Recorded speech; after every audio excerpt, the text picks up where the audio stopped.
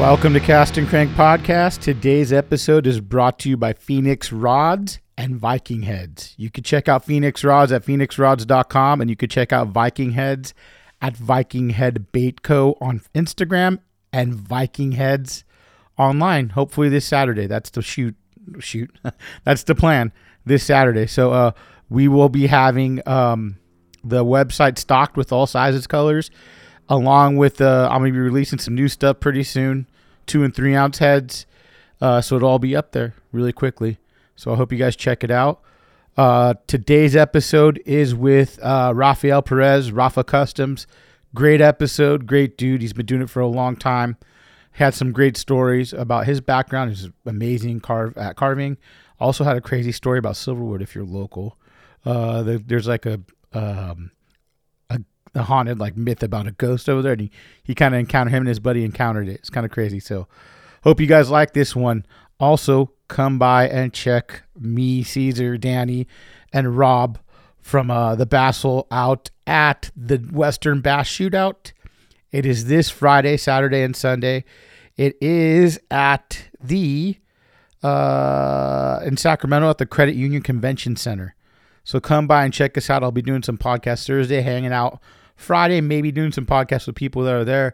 I'm only going to be there Thursday and Friday, but you come all the days because Blanked, the Bass Hole, Caesar, Danny, they're all going to have some crazy stuff for sale, tons of stuff. I will be there just running my mouth. I'm not going to have anything else but that, my stupid big mouth. So we have some good guests coming on as well.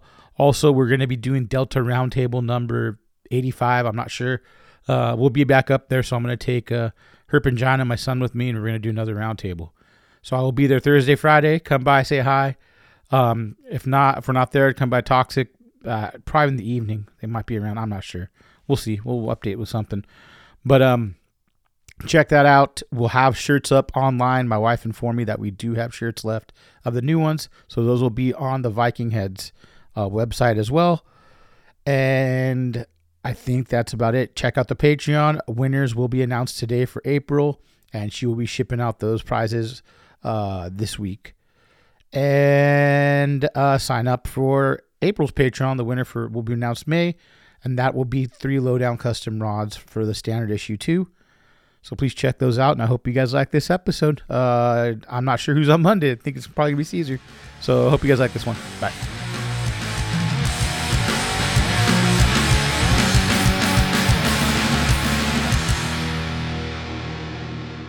All right, for the third fucking time. Third time the charm. Welcome to Cast and Crank Podcast. Today we have Rafael Perez, Rafa Swim Baits. He's been doing it a long time. He's a local guy as well, down in SoCal. He's buddies with a lot of the guys like Paul and JSJ that have been on the podcast. How'd you meet them? I met Josh. I've seen Josh when I would go to the Bass-a-thon. Okay. Back in the day, as a bait maker. So I knew of him. I didn't know him until I started making baits out of resin for myself. So I met him through Instagram, and I asked him for the tips. You know what I mean? Everybody needs help. Yeah. So Josh was willing to help me. Yeah. And we've been friends ever since. Nice. So I made Paul. Paul through him. Okay. So yeah, you meet a lot of cool people in the fish industry. Oh, I bet, dude. So let's take it back a little. Where did you grow up, and when did you start fishing? Like, how'd you get into fishing? So I grew up in LA in the early 80s. I grew up in Maywood. Okay. Maywood. We moved to Highland Park as a kid, and my pops would always take me fishing every time, anytime he could. Mm-hmm. We fished the local pier. Okay. Redondo, Hermosa, Manhattan, chasing bonita. Yeah. That was my thing, bonita, man. And I just grew up fishing that, and I loved it. Mm-hmm. That's been a passion for me as a little kid. Saltwater's your main passion. Saltwater has been my main passion, man. We moved out of LA back in 92, I believe. Okay. To Inland Empire, Fontana. Okay. So right there is when I discovered lakes. Right? stripers, largemouth bass, and that's how I got into it. Did your dad kind of like look for lakes out there since you guys were moving? No, he was mainly just fishing for mackerel off the pier. Okay. After that, he lost interest. Okay.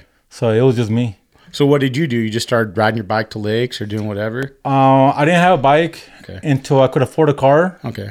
Is when I'll go up there, and then just start exploring. I'll buy books.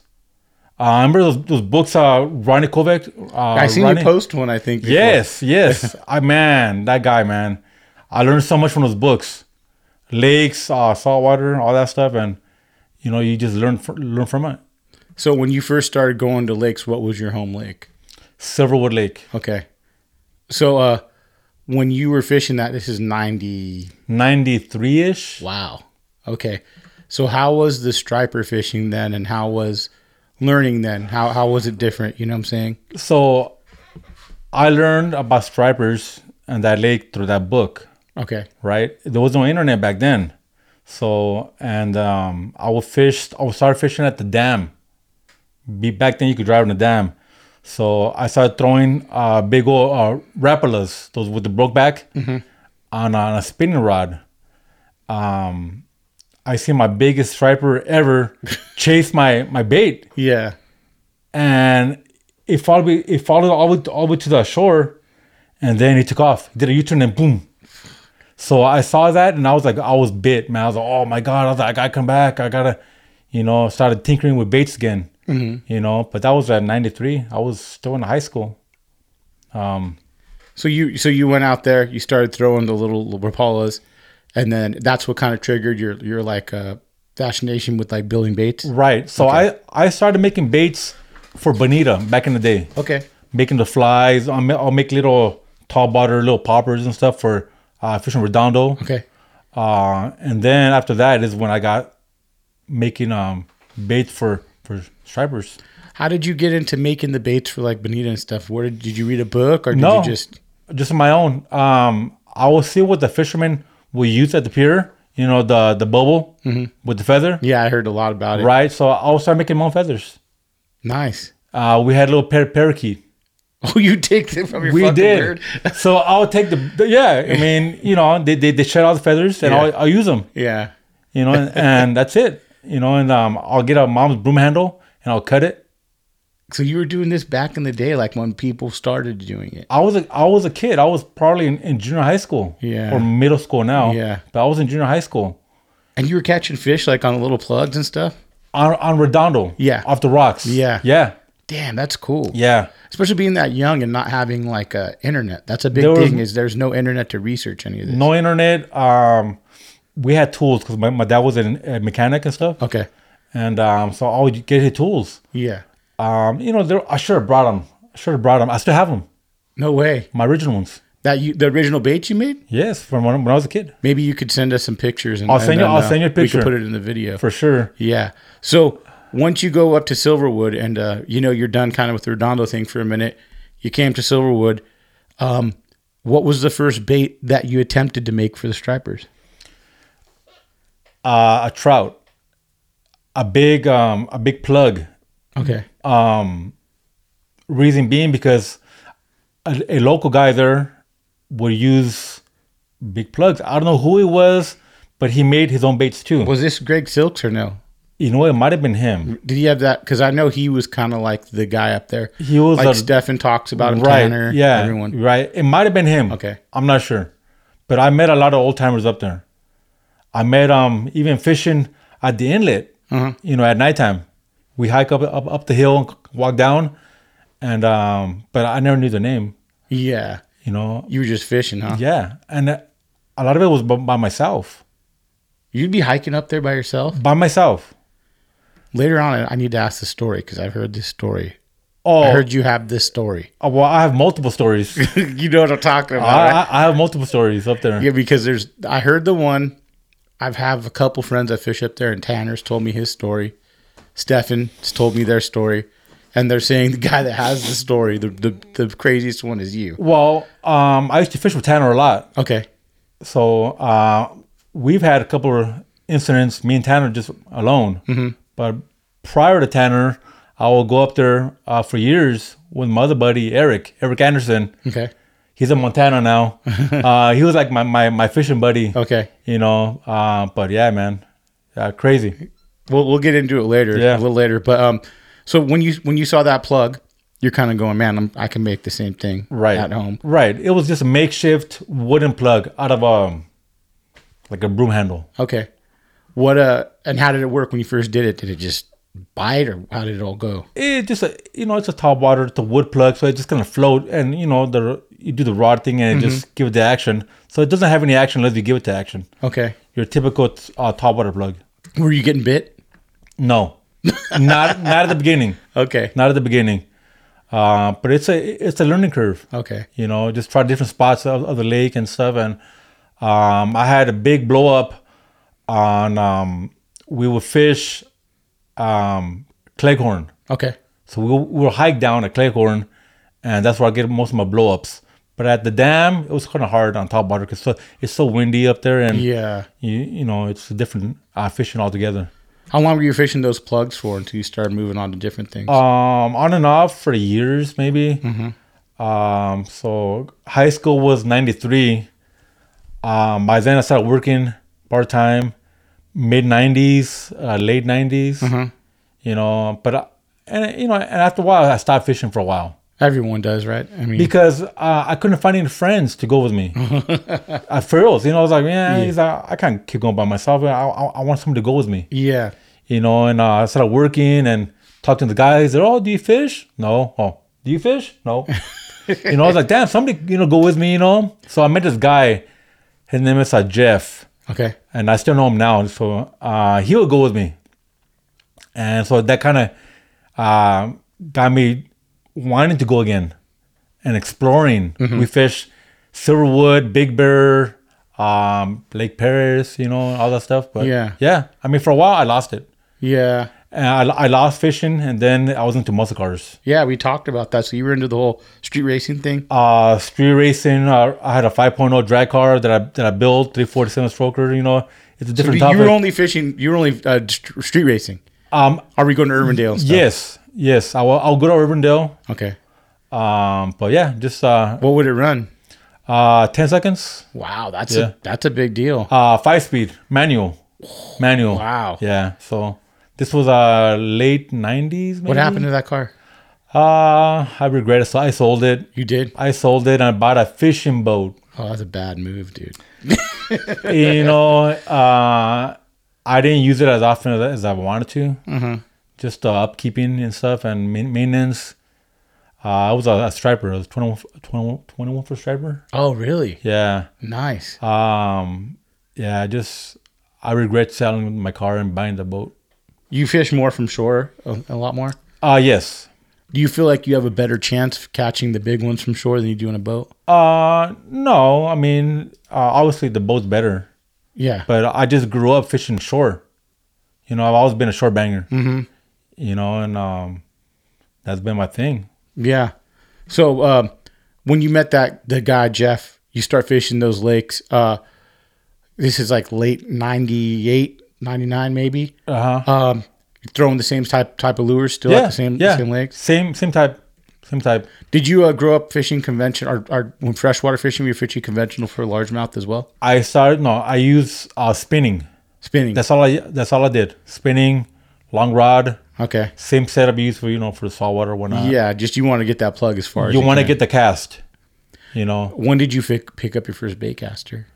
Probably late 90s around the same time. What were they using then? The round ones. Okay. Those gold ones, those round ones. Was it not the Calcuttas, was it? Or was it like the Lunas or the similar to a Calcutta? Okay. Yeah. So that's what I started using. Okay. But my main was spinning. Yeah. Just like the guys back east, fishing for the stripers off the rocks. Yeah. Kind of like that. That's kind of how you wanted to set it up. That's how I have them set up. Okay. What when it kept progressing, when did you get into, and maybe when did you see the glide baits and stuff like that? So I transitioned from making those plugs early 2000s 03, 04 maybe. So I got inspired by a guy named Mickey 316, right? Just like everybody else has, right? I was like, wow. And I was so blown away by his work, his carvings. I was like, wow. I was like, I want to do that. Do you think he's one of the best carvers out there? I think so. I feel like you're really good too. I've seen a lot of stuff you've done, and it's amazing. I always like to ask people who do you think the best carvers are. Yeah. So I got inspiration from him. Reason being because I couldn't afford his baits. I was like, you know what? Let me try to do that. So I started buying books, carving books. So you didn't even, that's all you could find is a carving book. Carving books. Okay. Yeah. So I got inspiration from him. Jerry Rago. Okay. Around the same time. Yeah. Right. Who else? Who else was one of the early pioneers guys? Yeah. Ken Huddleston. Yeah. His the HUDs, and prior to the HUDs, he made other baits. Yeah, he made the bugs too and stuff. For Castaic. Yeah. So I got a lot of inspiration from those guys. When I really started tinkering with the resin. Were you making the wood just a wood jointed glide in the beginning? These were just wood, multi-piece before the glides. Okay. So just wood. And did you have to just like tinker to figure out how to weigh them and do all that as well? Well, if it was a multi-piece, it's pretty easy. The glides is when it got pretty complicated. Okay. But when I got into glides, a guy that really helped me out was Andrew. Hinkle? Okay. So he was nice enough to, give me some pointers. So, and I got inspiration from his trout also. He does great work. So those are the guys that I really looked up to. Do you remember the first bait that you molded of your own bait? Yeah. So it was a big trout. It was trying to be a glide, but I couldn't really get it to swim. So was that the biggest hurdle in the beginning? Because you'd almost have to talk to a guy and maybe take it to him and go like, hey man, you can't look on the internet to go, hey, right. I kind of ballast it this way. Right. So he kind of gave me some ideas how to do it, but not exactly, all right, here's a recipe. Yeah. A lot of it's trial and error, but if you're determined, this is what you love to do, you're at it. Yeah. It's expensive materials and stuff, and a lot of trial and error. It's not easy. How much time and money you think you put into that first bait you made? Couple $100, just in the resin and the silicone, but just like everything, it's just trial and error, man. Yeah. So once you got that thing to swim, how often did you start fishing it? Did you produce it? Start selling it to people? No, I didn't sell it. It was just for me. Okay. This is before I started selling baits. Okay. I made a couple for me, a couple of friends, and then I kind of lost interest. And that particular one. Okay. Right. So then I just started making other baits. I made like a bluegill profile, but nothing for sale, just for me. Okay. So when I started progressing and my carving skills and molding and all that stuff, and all right, you know what?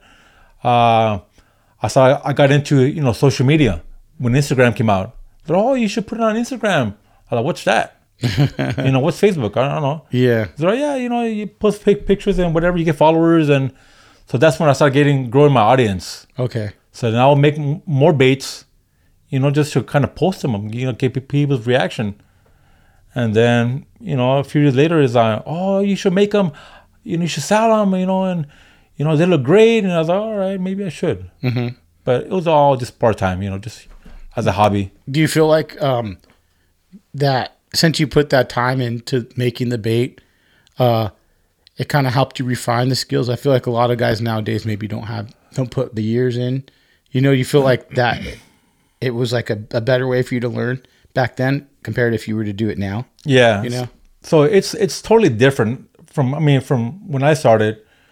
I started as a young kid doing it as a passion. I love fishing. And it takes years to keep doing it. To be consistent, you have to love to do it. You can't just do it for money. Yeah. And the new generation is different now.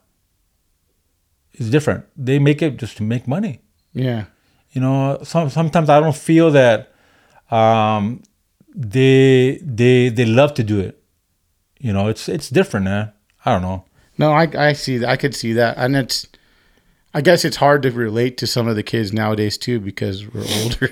So it's hard to relate to, like, there's a lot of instant gratification. Right. And there's kids that are not like that, are people that make a new bait that love to fish.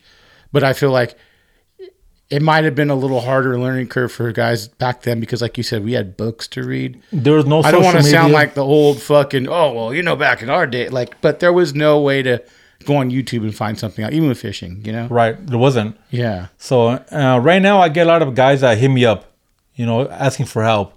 And I do, you know, because I want to pay it forward. Yeah. You know, I got help along the way. Yeah. So, but you can't help everybody. You can't help everybody. I had a guy write me a story. Oh, what do I need? What do I buy? This and that. Da, da, da, da, da, da. I was like, man, I can't tell you all that. You know, just gotta just get your hands in there, man. Just figure it out. You know, but I've helped a lot of guys. That's you know, nice. I helped a lot of guys that make baits now that I'm no longer friends with. You know, like, which unfortunate. You know, But that like, happens. It happens with anything. It happens. You know, you show them the ropes a little bit, and they, all right, see you later. That's you know? It is what it is, right? It is what it is. You know, whatever. You know. So back when you started doing like a production deal, you get on Instagram, you start making some baits. They have some traction, and you had a proven bite on it. By that time, you're getting bit on the baits. Right. Okay. What was your first like popular bait you made? So my first popular bait that I made that actually sold a few, like a handful maybe, was a little shad glide. That was probably my first one that I made, that I started selling it. You know, just like 10 of them, Okay. 12 of them. You know, just then I did a trout glide bait, Okay. but same thing. Maybe sold 10 of them. Nothing. You were just selling whatever you made, and you just put it out. Exactly. Okay. Just on my spare time. You know, I work, you know, on my spare time just to make them. You know, this is what I love to do. Yeah. And that's how I just kept going. And with the money that I'll make, I'll buy more equipment, a better airbrush, a better bandsaw, just paints. You know, just put it back in my hobby. Yeah. You know. So a lot of the beginning was just building into the company yourself. Oh yes. Do you work right now too? Yes. No. Okay. No. This is full time. This full time now. Oh, that's cool, man. Yeah. That's congratulations. Yeah. How long has it been full time? Full time a little over a year. Oh, really? So Yeah. recently? Yeah, just recently. Wow. Yeah. What made you want to go full time? Tired of my day job. Working retail. Oh, really? Working retail. I've always been in retail management for years and years. The pandemic hit, right? And right. Because you couldn't work, probably, right? no, I was working at that time. During retail, you could still work. Okay. Yes. But I mean, it just came to a point where, you know what, like I got to do something I like to do. I don't like doing this. Money's all right. How long were you at your job for? 10 years. That's a long time, dude, to Yeah. make a jump. Yeah. So, and I was said, you have your insurance, you have your 401k, and all that stuff, vacation, all that stuff. You know, it's a big leap, you know, and I did it. I got sick with COVID, like real bad. Oh, how bad did you get sick? Real bad. Like in the hospital? Almost. No way. We tried going to hospital, but they were too full. Oh, damn. Yeah. So, How long did you have like the symptoms and everything for? I was out of work for like a month. Wow. Yeah. Damn. Yeah. So. Was it respiratory? A lot of respiratory? Oh yes. The first 9 days was like a real bad flu. Okay. 9 days. Damn. Like you got it bad. like the worst flu you could ever imagine. Uh-huh. After that, it just getting worse and worse and worse and worse. Then I couldn't breathe. Did you have to buy like the CO2 stuff on Amazon? And No. I had a oxygen. you had to get one. No. I had Oh, the CO2, the O2 sensor. Yes, the little oxygen sensor or whatever. Yeah. The monitor the oxygen in your blood, and it was just getting low and low and low. And they're like, dude, you gotta go to the hospital. I was like, well, I tried, because my sister friend worked at a hospital as a ER nurse. She said, "Don't take them. Just it's worse over here. It's scary." Yeah, so she brought me her inhaler because she got it real bad too. Okay. So she brought me her inhaler and some meds that they gave her. I know which ones you're talking about. I think right. everyone had those. Yes. Ones. Yeah. So she brought him as a last ditch effort because I was dying. I was gonna die in my room. Like I was gonna die. Yeah. I couldn't breathe. The nurse. Are you married? No. Kids? I have a daughter. A daughter? She live with you or no? Yes. Okay. So she was 5. She's 5 years old. Oh shit. So all I could think about is her. Yeah. I was like, man. I'm gonna die. She's gonna miss me. Like she's gonna miss. There's all these things going through your head. Of course. Like I was traumatized. I was traumatized, man. I'm telling you. Okay, it felt like you were running a marathon, right, through a straw. You're gasping for air. God, dude. You're by yourself? By myself in my room, locked in my room. The nurse told my sister for me to practice breathing techniques, like meditate, just kind of shallow breathing. Because I was getting I was panicking. It made it even worse because you're nervous and you're like, oh shit, I'm going to die. Anxiety, the heart rate is up. And I was like, oh my God, it's just bad. But I survived. Do you feel like you still have those symptoms? I do. Yeah. I do. Fuck, my lungs are damaged. Did you only get it once? Twice. Yeah. Was it worse second time or not as bad? Well, I think I got the first strain. Okay. The first strain. That was a bad one. Okay. I survived all year of COVID, right? And I got it at the beginning of the following year in January. Damn. I had it 3 times, but it was I think one of them was bad for 2 days, but it was like the Delta or the second like a cold, like a bad cold. Yeah, like a cold and a bad fever, like achy, and that was it. Then the last time I didn't even know I had it. My son had it. Yeah. And this was I think October of last year. Yeah. And I'm like, oh shit. He had to get a test before he went to work. He's like, I got COVID. I'm like, damn. So I got another 3 tests. Yeah. So do I. So does my 2 little boys. And then my wife got it. And I got it at work. Oh, really? And when I got back to work is when I started getting anxiety.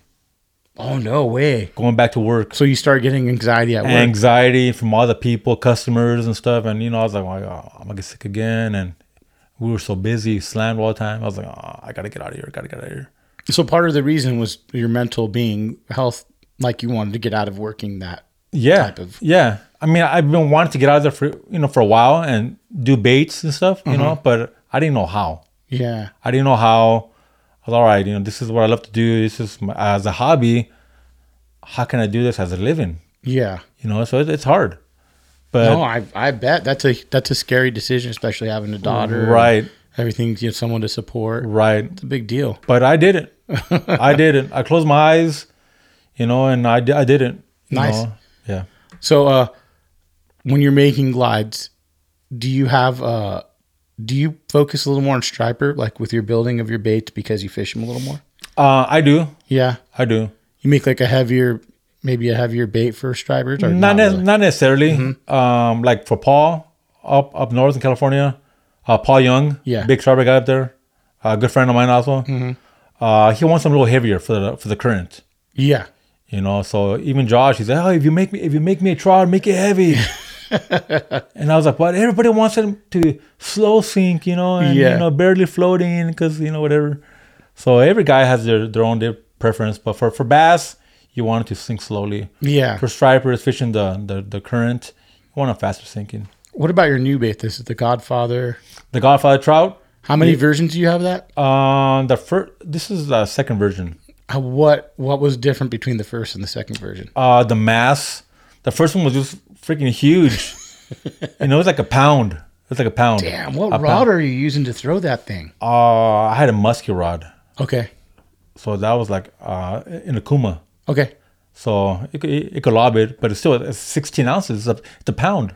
Dude, that's so heavy. Right. So this version, same length, different profile, thinner profile, slow sinking. I almost suspending. Okay. Heavy float. That's what that one was, and that was version 2. And that's the one you're putting out right now. That's the one that that's the one that I released back in December. December. Okay. Yes. How many models did you make of that one? Just one. Just one. Oh, no, I mean, how many did you put out? How many did I sell? Did I? I think I saw like 40, like nice. 40 of them. Nice. Yeah.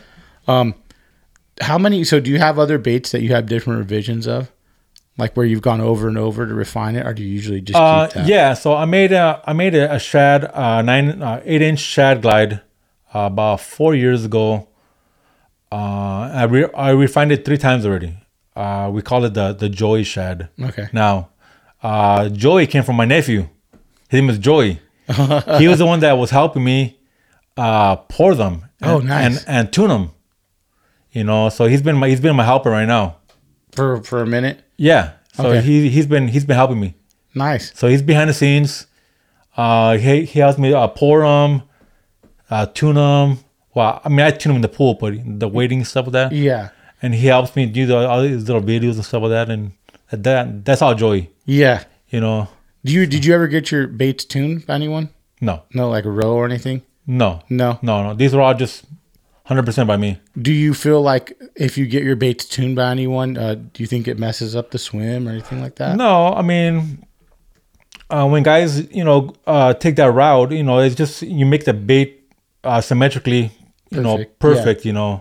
I don't feel, I don't have any. It's not anything against row. I think they do amazing work. Right. I just always want to know someone's opinion because I've heard a couple people go, "Well, I feel like my bait swims that way because it's not symmetrical." You know what I'm saying? Yeah. I mean, everybody is different. Yeah. Everybody's, but I just choose not to. I want to do it by me, 100%.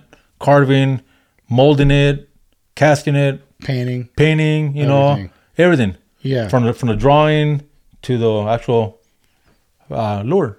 Yeah, the carving's the hardest part too. You really took some time to learn how to carve, huh? Yeah, the carving is the one that takes the longest. I mean, I take pride making it detailed. I mean, you could buy any bait that has no detail on it, seems great, catches fish perfectly.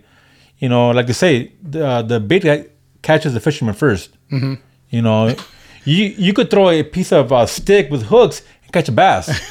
Seriously, So I just take pride in the detail work on it. But you enjoy that part as well. That's probably what I love. It's therapy for me, man. It's therapy. I get in my own zone in the garage for hours and hours, and I go to it. I put on music. I have a TV back there. I'm in my own comfort zone. Yeah. This is what I do. And I have many models, many new carvings that I have that I have never shown anybody. Yeah. I only make a few that let me make this one. Yeah. But I have a box full of masters. Like, seriously. I bet, dude. There's a lot of carving. Yeah, I have like 12, 20 masters that nobody's ever seen. Yeah. Do you make saltwater baits as well, steel plugs? No. I saw something. Did you used to? A few years ago. Okay. I was trying to get into that market. Uh-huh. But we're West Coast out here. We throw irons. Yeah. I think if I was in Australia or somewhere, I might have been successful doing that. But we're West Coast. Did you try to throw them out there, or did it work a little? Yeah. I caught a yellowtail on it. Okay. My buddy Alex Credo, Realistic Raps. Yeah, I know Alex. He's been on it before. Yeah. He caught a nice tuna with one of my little stick baits and stuff. So. But this is more just, that was something that you just enjoyed doing, Yeah, so that was something that I wanted to try and do. Okay. After that, I lost interest. All right. West Coast guys. All right, guys. All right. Yeah. Good enough. All right. I tried. What's your PB out of Silverwood? Silverwood, 18 pounds. Nice. Yeah. That was on your bait as well? That was on a multi-piece, a 4-piece trout topwater. What time of the year was it? Can you break it down? Around November. Really? Yeah. What? Off a boat. Off of a boat? Off a boat. Okay. Right in front of the marina, though, in open water. It was like a 14-inch trout. Okay. But just a personal bait. Have you seen how has Silverwood been over the years, and how have you seen it change since you've been fishing it so long? Right. So when I first started fishing there, it was lone. It was just dead. There was nobody there. Mm-hmm. When I first started going there, the water level was super low, like real low. Okay. I think the bloom started with this whole social media. Okay. People posting on Facebook, oh, I caught a fish, and it just every time you see a post, it's, you know, they catch a fish, and right away they post it on social media.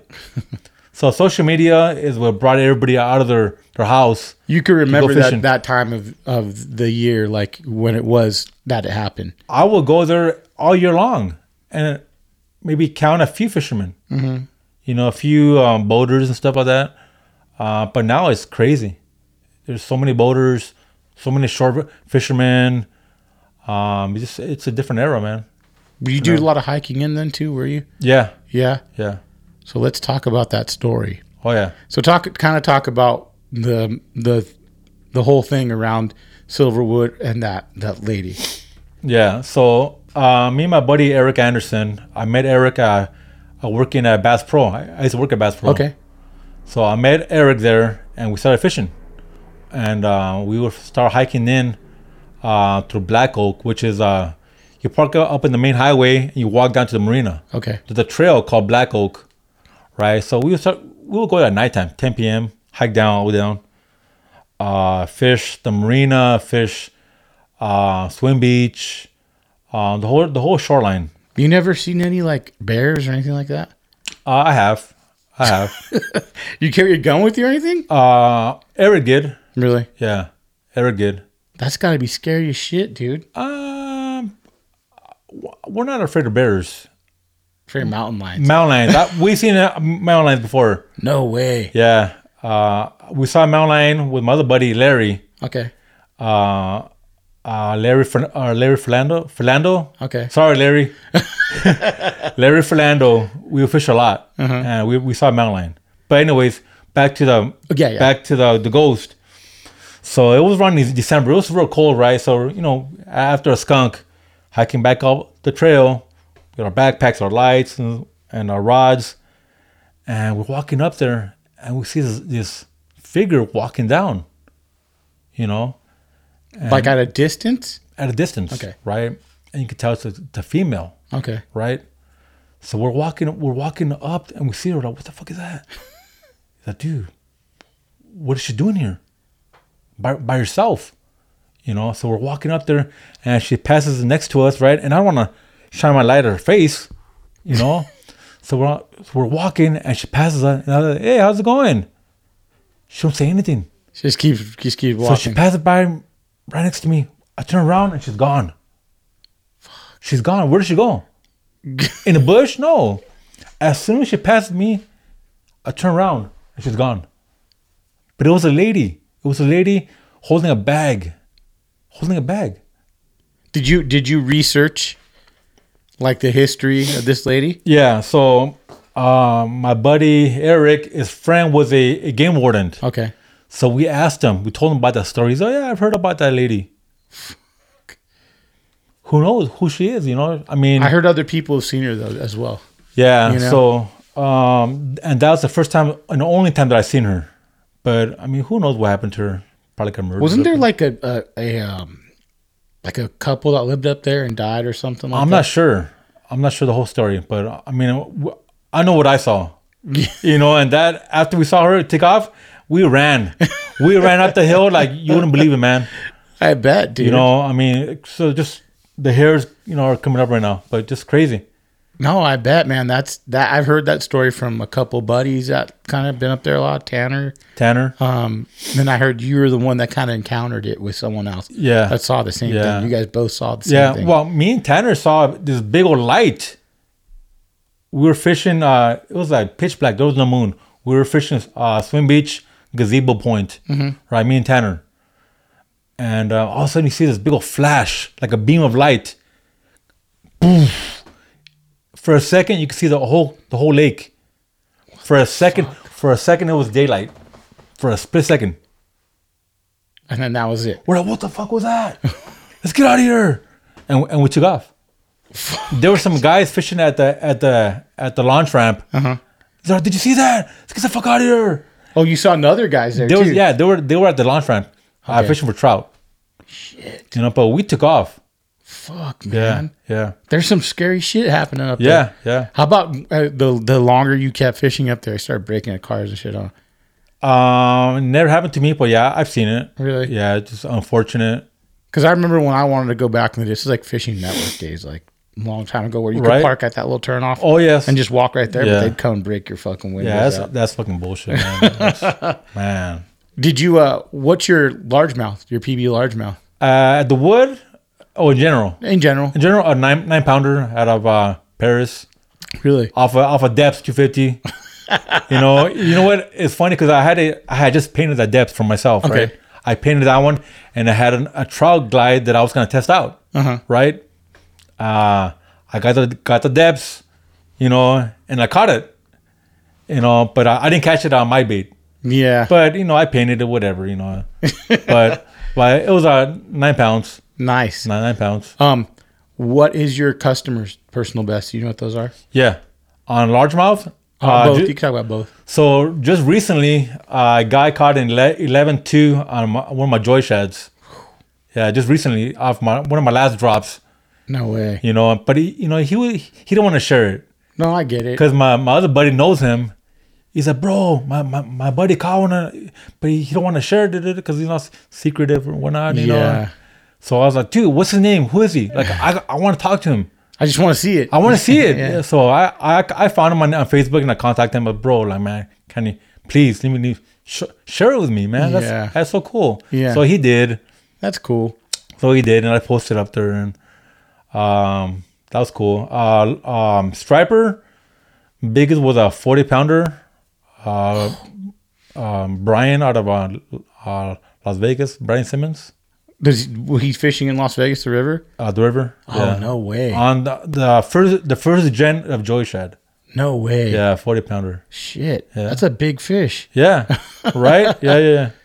The the other thing, the double-edged sword is like, I know guys probably want to keep it secret, but you're like, it's going to help my business grow, at the same time.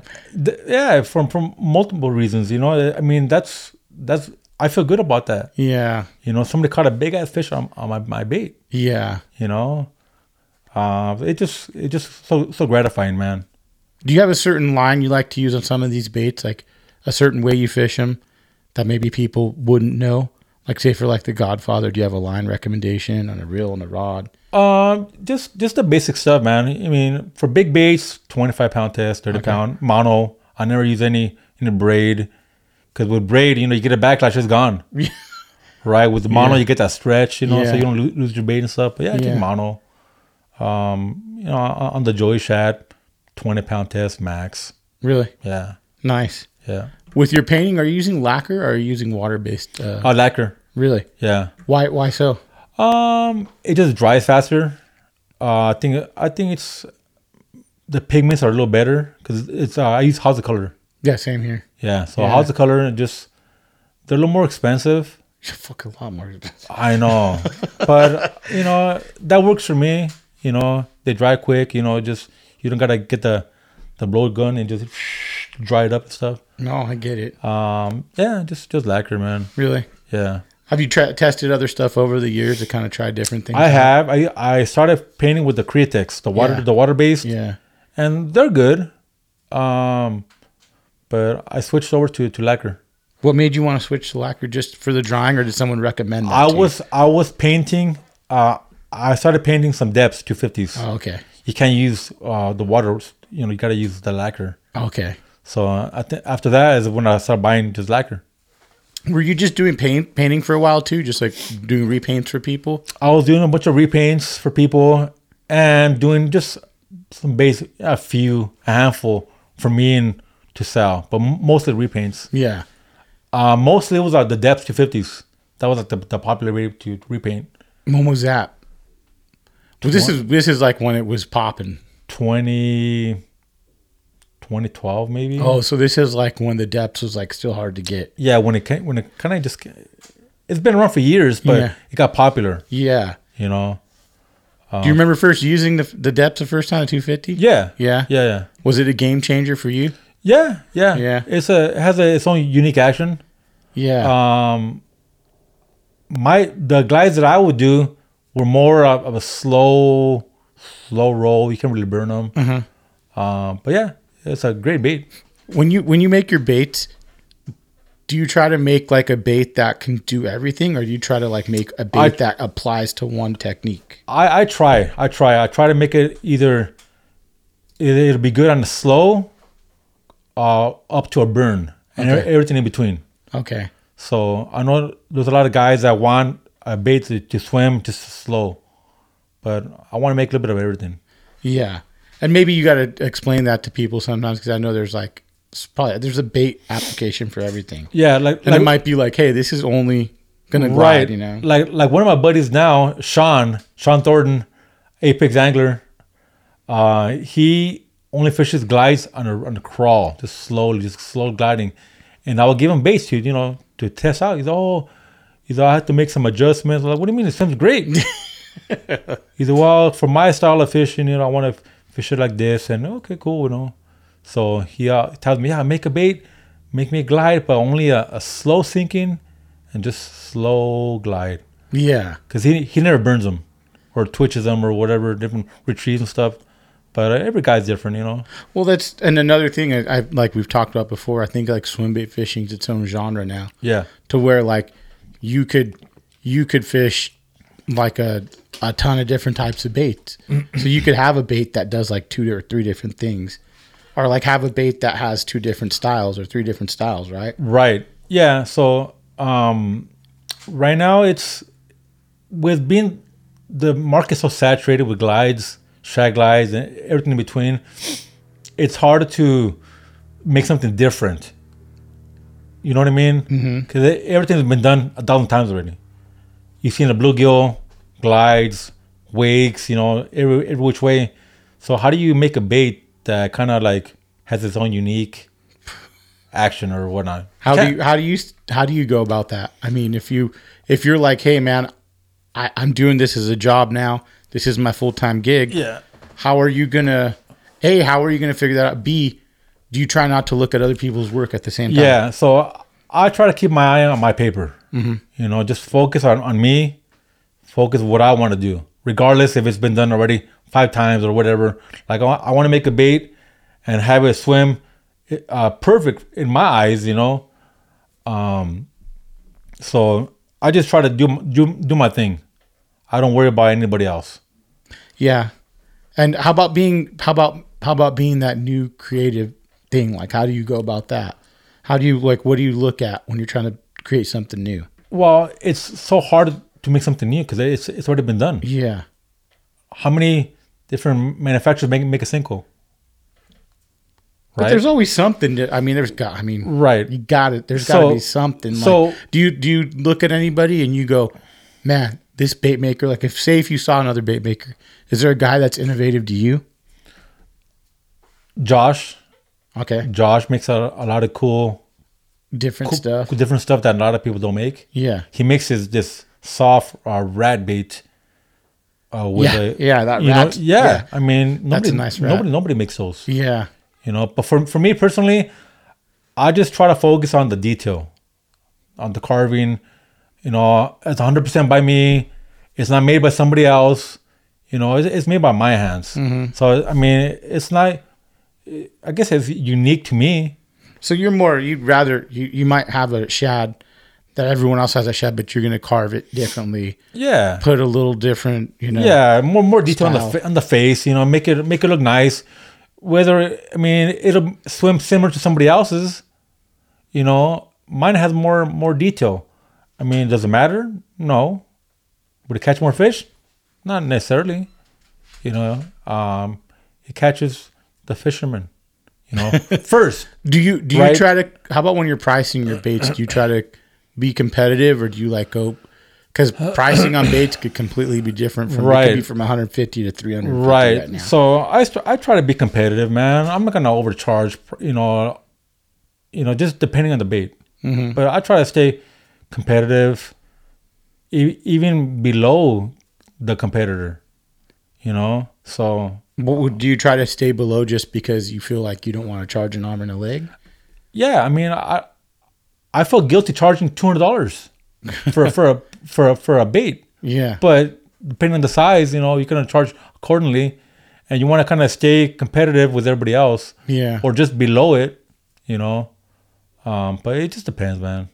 You ever think about doing ABS, injected bait? No, Never. no. You like having that original kind of deal where you just do everything Resin, yourself? yeah, just resin, you know, just resin. That's it, huh? Handmade, Yeah. handmade. Do you ever do wood bait still? No, No. Too much time in that? no. I've done wood baits. I mean, they're not baits. They're carvings, like display carvings. I've done like a tuna. I don't know if you've seen my stuff. I did a tuna. Oh, you did some saltwater stuff as well, I did a tuna, some sharks, a gray white. I did a hammerhead. I did a mako shark. How long did one of those take you? How long did like the mako shark take you? Just weeks. Off and on. Just off and on. Yeah. Yeah, I did a big old bluefin tuna. I saw that too. Tuna. I did a big old Amazon catfish for a customer. Well, so you'll do carvings for people, just like, hey, a guy hits you up and goes, hey, I just want you to carve like a barracuda or something. Sometimes. Really? That catfish was from the show River Monsters.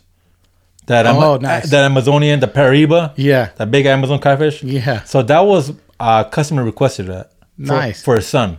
Oh, okay. Because he was a big fan of the show. Nice. But the other ones are just for me. I made a GT, John Trevally. Yeah, I seen that. Inspired by that show, Blue Planet 2. Oh, really? Yeah, when he's catching those birds. Oh, yeah. Remember that? Yeah. Yeah, so I made that for myself. And then I sold them to a customer of mine, Andy Little. Okay. He works at a shop in back east. Okay. So he's bought all my collections. All of them. That's cool. Yeah. That's cool to have stuff like that and people appreciate it as well. He has them on display at the shop. Yeah. Yeah, all the sharks, bluefin, the GT. I did a what's that? The tigerfish one. He has them all. Those teeth are crazy on it. Yeah. How you carve them out too. Or do you add the teeth into it, or do you kind of on the sharks? They're all just carved in there. Okay. Right. I did a tigerfish. Those teeth came out of a halibut that I caught. Oh shit! Yeah, fishing at the shore. No way. Yeah, so I kept the jaws, right? Just at the display. That's cool. Right? Yeah. So when I made that carving for that tigerfish, I was like, what can I use? What can I use? Oh, right here. Halibut teeth. So I cut them out one by one and glued them in there.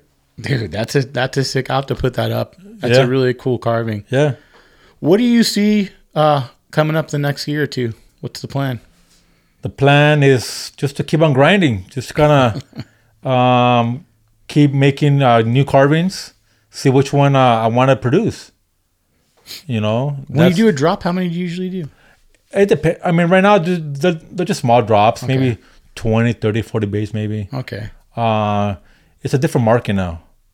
So you got to keep evolving. I mean, do you feel like it was a bigger market previously? Like it was before the pandemic. Okay. There was. Okay. After the pandemic, everybody was a bait maker because everybody was out of a job. Yeah. Or at home, and they started tinkering with baits. Yeah. But just keep evolving my skills. Yeah. I know there's a lot of bait makers that make one or two models and that's it. No, I was like, I get bored with that, man. I want to keep making other baits. Yeah. That's just me. That's just my style. No, I agree 100%. Yeah. And if people are buying them, I can't see why you wouldn't want to keep pushing them. Yeah. Yeah. For sure. Let's plug where they can find your baits, find your page, stuff like that. So you can find me on social media, Rafa Custom Baits. My website is rafacustombaits.com. Mm-hmm. Easy. I'm on Facebook also. Same thing, Rafa Custom Baits. Rafa Custom Baits or Rafael Perez. Okay. I'm on the big groups, the Universe, stuff like that. Awesome. All right. Well, thanks for coming on. I appreciate it, Rafa. Thanks for inviting me. Yeah, it's a good one. Hopefully we get you back on soon, man. Definitely. All right. Take care. Thank you.